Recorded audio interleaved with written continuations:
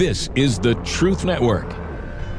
Hidden treasures of the Song of Songs, which is Solomon's.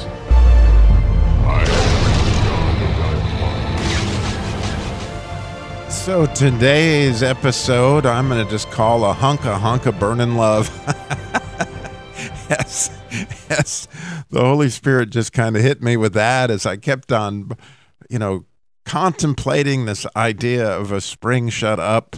And so this idea of the Lamed verse of the 4th chapter of the Song of Solomon, a garden enclosed is my sister, my spouse, a spring shut up, and a fountain sealed. And so as I thought about this and pondered it and saw it and thought about it, I mean, it was really an amazing thing that when you think about really valuable things in your life, you lock them up, right? You keep them behind some type of vault, if at all possible, right? That the more valuable it is, the more you try to keep that locked up, which is exactly what we have here, is this idea of 2 locks and a seal. So obviously what this is extremely precious. And I have to say that Elvis helped me out. I guess we're close to his birthday. Because again, that word that's translated spring there really had me going, because I just couldn't seem to, as we talked about in yesterday's episode, I just couldn't understand how they, everybody seemed to translate it spring, but I didn't see spring in that word at all, because it is a gimel and a lamed. And the idea of gimel lamed is the idea of rolling, because, when Gilgal, the stone was rolled, we're going to roll away your reproach and contempt, like it says in the 119th Psalm, like Jesus' stone was rolled away. Well, the idea of rolling is like waves, like your heart beats in waves. And so that idea of the lamed is this like wave.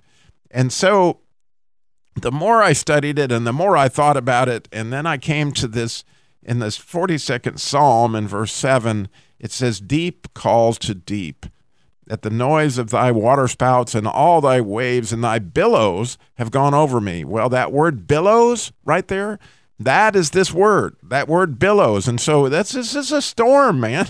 This is a rolling storm. And so as you begin to think about that, I mean, you can't help but see that this is somebody that's describing the love process. And so, I mean, they are rolling under the sheets. I mean, from my standpoint, this garden of delights is in full bloom. And so let's get this party started, right? I mean, this is how the church rolls under the sheets, right? Literally. And I know that sounds awkward, but it's so true. It's so true that the passion that is involved here, Jesus is not going to spit you out of his mouth. That this is locked up and closed and very intimate and hidden, but by the same token, don't miss out on the fact that this is rock and roll. I mean, this is passionate love right here. And so these billows, these waves of, for anybody that understands the human body knows that all these things happen in waves. Maybe you've had waves of pain at time in your life, or waves of other things, but obviously in the lovemaking process, there are billows, and this is a storm. And so, a hunka burning love kind of describes what it is that is all locked up here. And again, this is a very passionate church that deeply, deeply loves its groom. And so when you think about where that starts, right? He says, that you are a garden enclosed. Well, that idea of a garden is around every corner. If you love to go walking in gardens, and I do, is some new surprise, some new delight, right? Maybe it's a bright orange mushroom that has grown up and looks huge. I saw one of those yesterday. Or maybe it's a blue gecko, or a lizard skink that's coming out of the, or a beautiful songbird that's in the garden. In other words, there's something around every corner that's just an absolute delight. And of course it's enclosed. Of course it's locked up, because it is so full of delights, which is what Jesus is describing.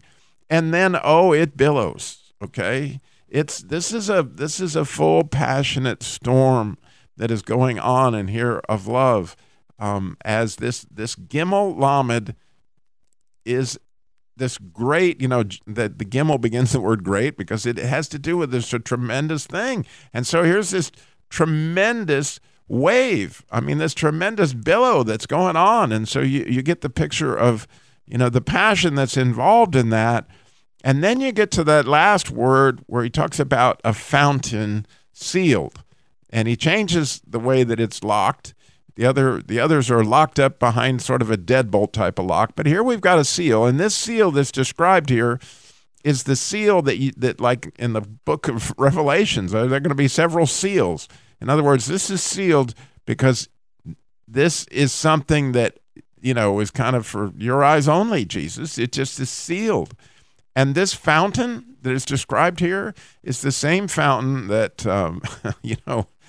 Solomon described in Proverbs 5:16, where he was talking to the guy about not going to the wayward woman and letting his fountain be in the streets and all that stuff, right? Read Proverbs 5:16. That's the fountain he's talking about. And that fountain is quite clearly has to do with procreation. It has to do with making babies here, okay?